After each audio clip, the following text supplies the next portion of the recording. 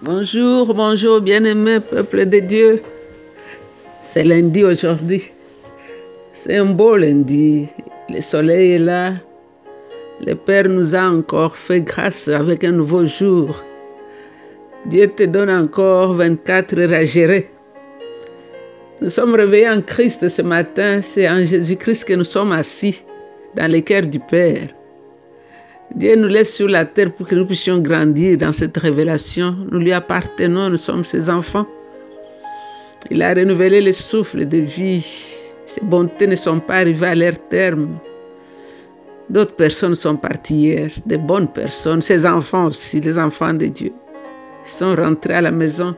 Mais toi et moi, nous sommes encore là parce que nous n'avons pas fini ce qu'on doit faire. Donc c'est Maman Jeanne avec l'équipe de Maman d'adoration. Nous sommes là, nous continuons la méditation dans Matthieu chapitre 24.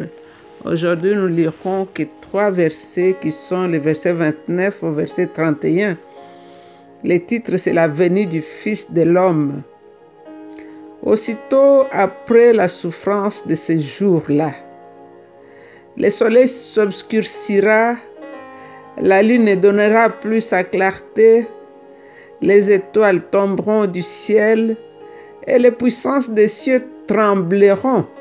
Alors, le signe du Fils de l'homme apparaîtra dans le ciel. Alors tous les peuples de la terre se lamenteront. Ils verront le Fils de l'homme arriver sur les nuages du ciel avec beaucoup de puissance et de gloire. La grande trompette sonnera et il enverra ses anges aux 4 côtés de la terre. Ils rassembleront ceux qu'il a choisis d'un bout du monde à l'autre. D'un bout du monde à l'autre. Ce jour-là, ça sera un seul jour, partout. Donc, ça ne sera pas midi en Afrique, 18h en Amérique. Non, ça sera un jour, une seule heure, la seule montre que nous allons tous utiliser. Jésus de gloire revient. Donc, qu'est-ce que le Saint-Esprit veut que toi et moi nous puissions retenir dans ces passages et comment nous allons l'appliquer dans notre vie? Quand nous avons commencé la méditation du chapitre 24, je vais un peu rappeler ce qu'on avait dit. On avait vu que le chapitre 24 et le chapitre 25 formaient ce que l'on appelle le discours sur le mont des Oliviers. Donc, c'était un enseignement que Jésus a donné en privé à ses disciples sur le mont des Oliviers. Jésus a répondu à 3 questions concernant la destruction du temple, sa deuxième venue et la fin du monde. Donc, ces 3 sujets, nous avons dit que ce sont des sujets qui sont parfois difficiles à déterminer, car savoir lequel va prendre place en premier. Mais la plupart des prophéties qui sont dans ces chapitres se sont déjà réalisées. Alors nous voyons que Jésus a utilisé le moment tragique autour de la destruction de Jérusalem comme exemple pour nous montrer des conditions qui vont précéder son retour. C'est pourquoi en méditant ces chapitres, nous devons toujours considérer cette image tout au long de ces chapitres. Alors aujourd'hui, nous sommes arrivés à la 3e question qui était la fin du monde, la venue du Fils de l'homme. Nous voyons ici le signe que Jésus lui-même est en train de parler ici. La venue du Fils de l'homme du verset 29 au 31, à la fin de la grande tribulation, il y aura des troubles. Jésus ne promet pas qu'il y aura le calme. Les tremblements de terre vont s'accentuer. Les volcans vont encore vomir très fort. C'est ce qu'il nous dit ici. Donc, il nous dit qu'il y aura des troubles dans le ciel. Le soleil s'obscurcira. La lune ne donnera plus sa clarté. Les étoiles tomberont du ciel. Et les puissances du ciel trembleront. Donc, quand le soleil ne donne plus sa lumière, c'est impossible que la lune aussi puisse aussi donner sa lumière, parce que la lune prend sa lumière du soleil. Et le soleil aussi, c'est les autres étoiles autour de lui qui lui donnent aussi la clarté. Donc, ça sera un temps terrible. Alors, comme la lumière vient du soleil Donc la lune ne pourra pas en avoir non plus. Donc les étoiles vont tomber et la planète sera déplacée. Il n'y aura rien qui va rester intact. Dernièrement, je lisais un article sur ce que les NASA ont découvert pendant ce temps de Covid, de confinement. Dans les recherches, ils ont découvert encore plusieurs étoiles autour de la Terre, des milliers d'étoiles. Alors, notre Terre n'est qu'une petite portion de terre qui sort de l'océan. Donc les étoiles sont même plus grandes que la Terre. Alors quand on nous dit que les étoiles vont tomber sur la Terre, on ne sait pas ce qui va rester de la Terre. C'est pourquoi comme peuple de Dieu, comme enfants de Dieu, Jésus nous donne ces avertissements pour que nous ne puissions pas nous accrocher à ce monde. Il va passer avec tout ce que nous voyons. Il a fallu d'un petit avion dans ces grands buildings à New York pour que tout s'évapore. Donc tout ce que nous voyons ici, c'est fragile et ça va disparaître. Le Seigneur de gloire est en train de nous tirer pour que nous puissions avoir nos yeux sur lui et sur lui seul. Le verset 30 nous dit « Alors le signe du Fils de l'homme apparaîtra dans le ciel ». On ne nous dit pas à quoi ressemble le signe. Son premier avènement était accompagné par un signe dans le ciel de telle étoile. Peut-être une autre étoile, un autre miracle va annoncer son retour. On ne nous dit pas exactement c'est quel signe. Bon, les autres pensent que le Fils de l'homme lui-même est le signe.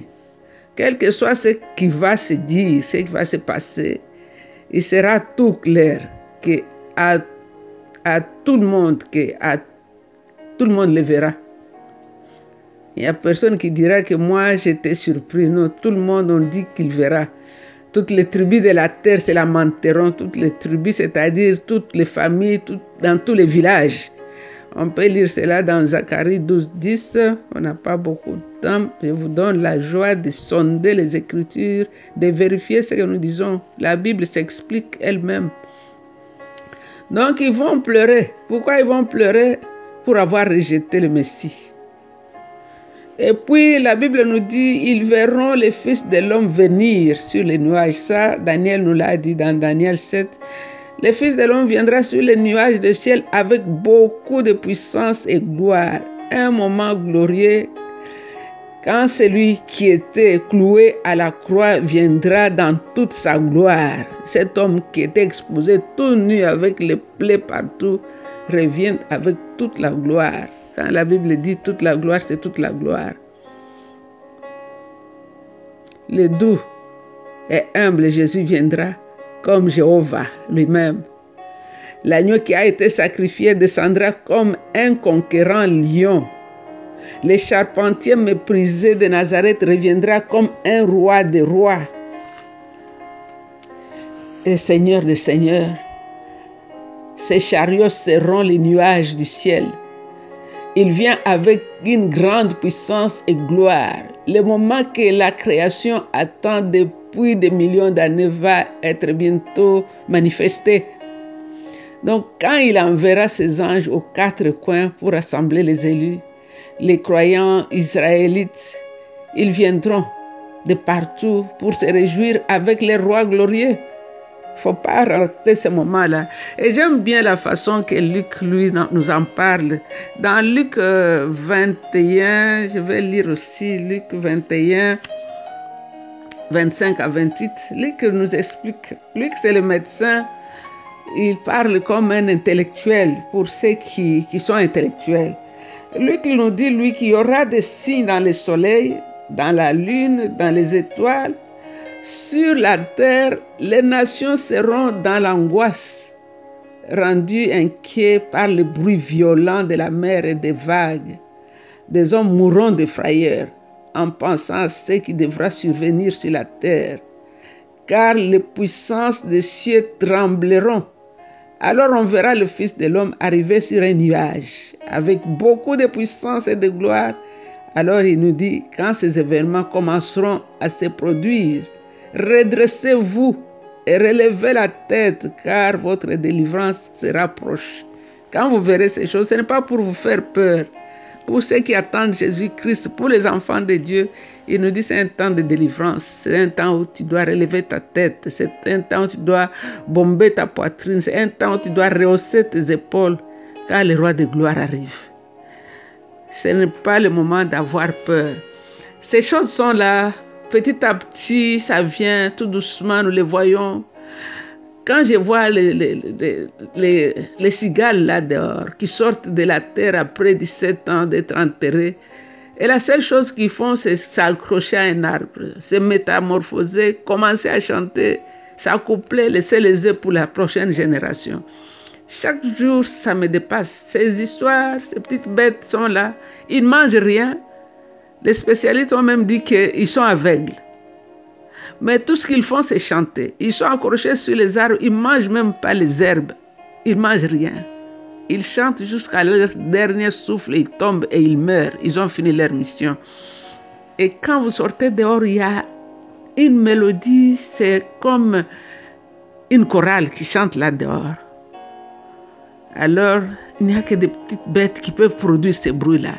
Et si on nous parle des bruits de la mer et des océans qui vont se soulever, les soleils qui vont tomber, je ne sais pas comment ça va être.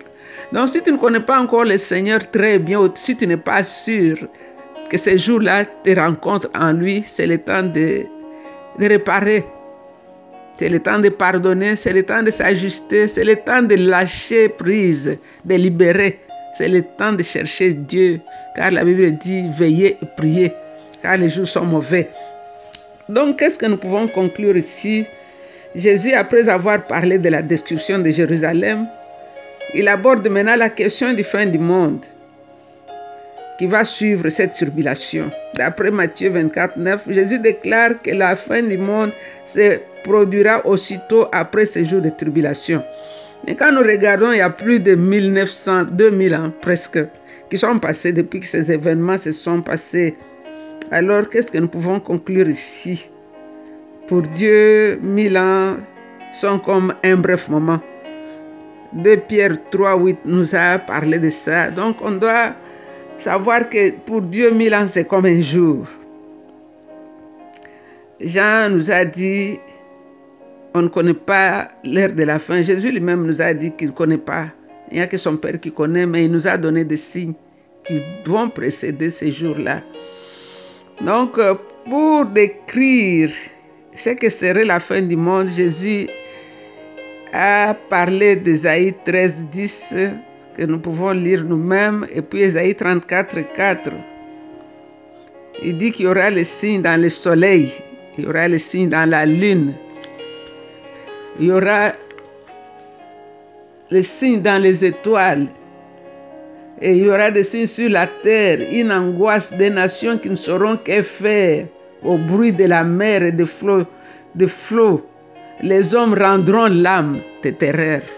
Ça sera terrible.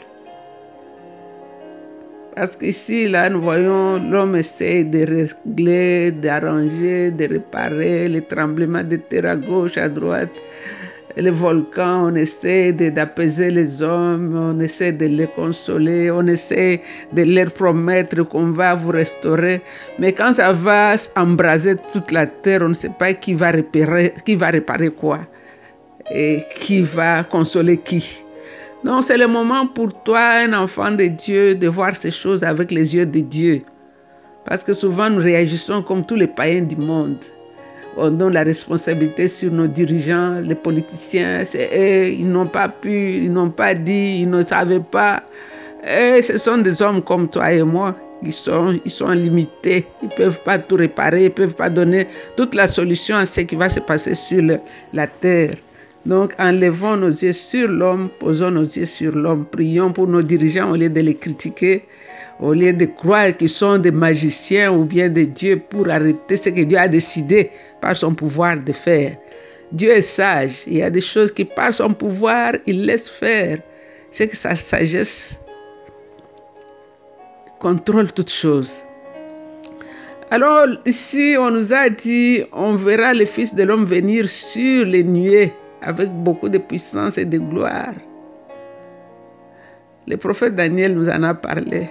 Il dit, j'ai regardé pendant mes visions nocturnes Et voici que sur les nuées du ciel arriva comme un fils de l'homme. Lisez Daniel 7, 13, vous allez être émerveillés.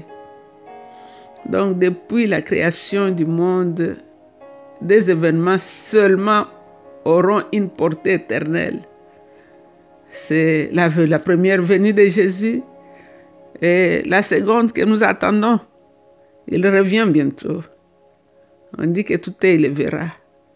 Dans les villages les plus reculés de tes parents, on le verra.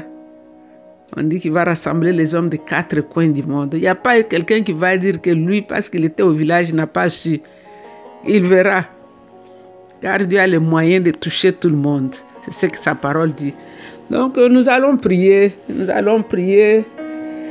Essaie de revoir tes motifs. Essaie de revoir tes priorités. Essaie de revoir qu'est-ce qui a plus de la valeur dans ta vie. La Bible nous dit que la vraie religion, c'est de penser aux pauvres, à la veuve et aux orphelins. Tu amasses des maisons, tu as des millions de dollars. Qu'est-ce que tu vas en faire quand tout ça va s'écrouler? Donc c'est le temps de construire, c'est le temps de bâtir, c'est le temps d'honorer Dieu avec nos biens, avec notre vie. Chaque minute qu'il nous donne dans la vie, il va le réclamer. Qu'est-ce que tu auras fait de temps que tu as passé sur la terre? Il y a des nourrissons qui sont en train de mourir, mais toi tu vis. Pourquoi tu es sur la terre aujourd'hui? Oh, mon âme veut t'adorer, toi le roi qui revient bientôt dans la gloire, Jésus. Tu es monté, tu reviens dans la gloire. Quand tu es parti, il n'y avait que tes disciples qui étaient là. Mais quand tu reviens, la Bible nous dit que le monde te verra comme l'éclair va de l'est à l'ouest, ainsi sera la venue du Fils de l'homme. Oh, sois adoré, toi le roi glorieux, le plus beau, le Seigneur de gloire, l'agneau qui a en même temps le lion, le bébé qui a en même temps l'ancien des jours, le faible qui a en même temps le tout-puissant, l'homme de bien, le prophète puissant en acte et en parole. Tu es la résurrection et la vie, tu es le maître de la vie, Seigneur. Tu n'as ni commencement et tes jours n'auront jamais de fin. Tu es Dieu par toi-même. Tu n'as pas été créé. Tu es engendré, non créé. Tu es la représentation exacte de ce que Dieu est. Laisse que mon âme puisse t'adorer, toi la main de l'Éternel. Ésaïe a dit, qui a reconnu les bras de l'Éternel? Il s'est levé devant nous comme une faible plante. Il était comme une racine qui sort d'une terre desséchée. Il n'avait ni éclat ni beauté pour attirer nos regards, l'homme de douleur habitué à la souffrance. C'est toi que nous adorons, Seigneur. Toi l'incomparable, l'incontournable. Toi l'incommensurable, le véritable Dieu. Mon âme t'adore, Jésus de gloire. Toi qui reviens monter sur les nuées du ciel. Ces nuages du ciel qui seront tes chariots quand tu reviendras, Seigneur. Comment ne pas t'adorer? Tu viens avec une grande puissance et une grande gloire. Magnifique en sainteté, c'est toi, grand roi. Nous t'aimons, Jésus, et nous nous prosternons devant toi. Papa, nous prions, je prie pour les membres de ma famille qui hésitent encore, qui traînent encore leurs pas, qui ne te connaissent pas encore. Je prie pour l'Église, corps du Christ, oh Dieu, pour tous ceux qui croient qu'ils ont encore le temps. Que chacun de nous, on s'élève, on sache que tu reviens bientôt. Et que le monde sache que tu reviens bientôt.